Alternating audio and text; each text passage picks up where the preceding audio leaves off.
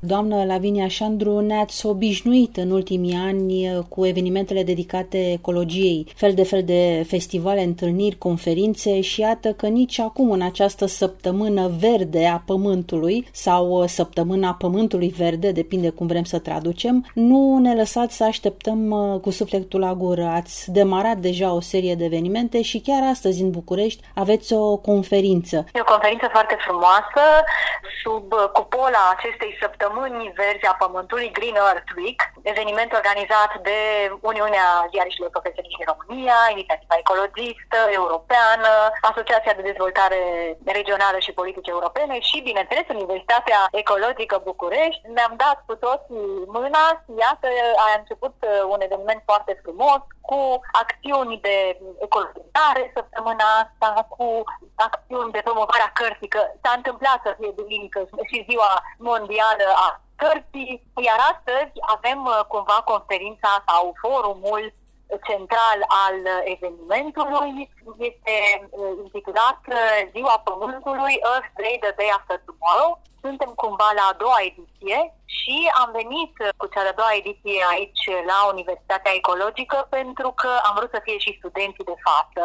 Ei chiar vor să lanseze un manifest astăzi pentru că în 1970, când pentru prima oară a fost punctat în Statele Unite ale Americii această zi a Pământului, efectiv a venit dintr-o nevoie de a se introduce politicile de mediu între politicile Statelor Unite ale Americii. Atunci președintelui Nixon i s-a cerut să facă lucrul acesta, s-a înființat atunci și Agenția de Mediu a Statelor Unite ale Americii și efectiv s-au făcut și primele legi cu privire la deșeuri, cu privire la apă curată, cu privire la aer curat. Deci, dacă în 1970 s-a putut, de ce să nu se poată și la noi? Și iată că ne întâlnim astăzi să discutăm despre ziua de poimine, pentru că, într-un fel, putem spune că știm ce se întâmplă azi, bănuim cam ce se va întâmpla mâine, dar pe noi ne interesează ce se întâmplă poimine cu noi, cu viața noastră. Suntem în postura de a ne lua cumva viața în propriile mâini și de a lua cele mai bune, de a cere să se ia cele mai bune decizii pentru noi și pentru viitorul nostru. O să vedem ce spun toți invitații, pentru că am vrut să punem la oaltă mediul guvernamental, mediul administrației publice locale, mediul parlamentar, cu mediul de afaceri, cu presa, cu studenții, cu ONG-uri, în așa fel încât la oaltă să găsim soluții pentru viitorul nostru, pentru că numai lucrând împreună putem găsi soluții. Altfel fiecare face câte ceva, dar nu putem obține impactul pe care ni-l dorim. Prin urmare, trebuie să lucrăm cu toți împreună. Categoric este un efort comun, numai așa putem merge înainte, cum bine spuneați, și cred că evenimentul de astăzi din București nu este singurul, pentru că știu că v-ați gândit să organizați ceva și la Buzău și la Brașov.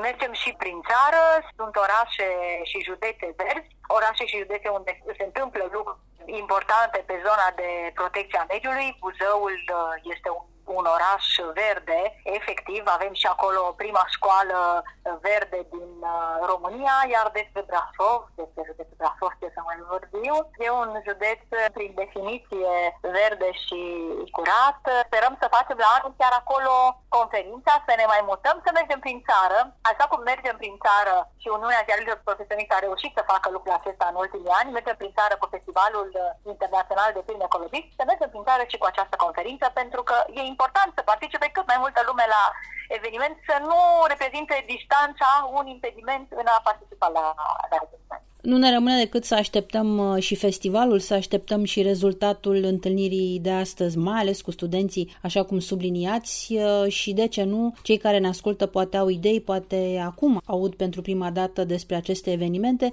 să ni se alăture. Cu siguranță putem mări această familie care își dorește mult verde pe această planetă. Ne dorim să fim cât mai mulți, așa că să dea Dumnezeu să fie așa.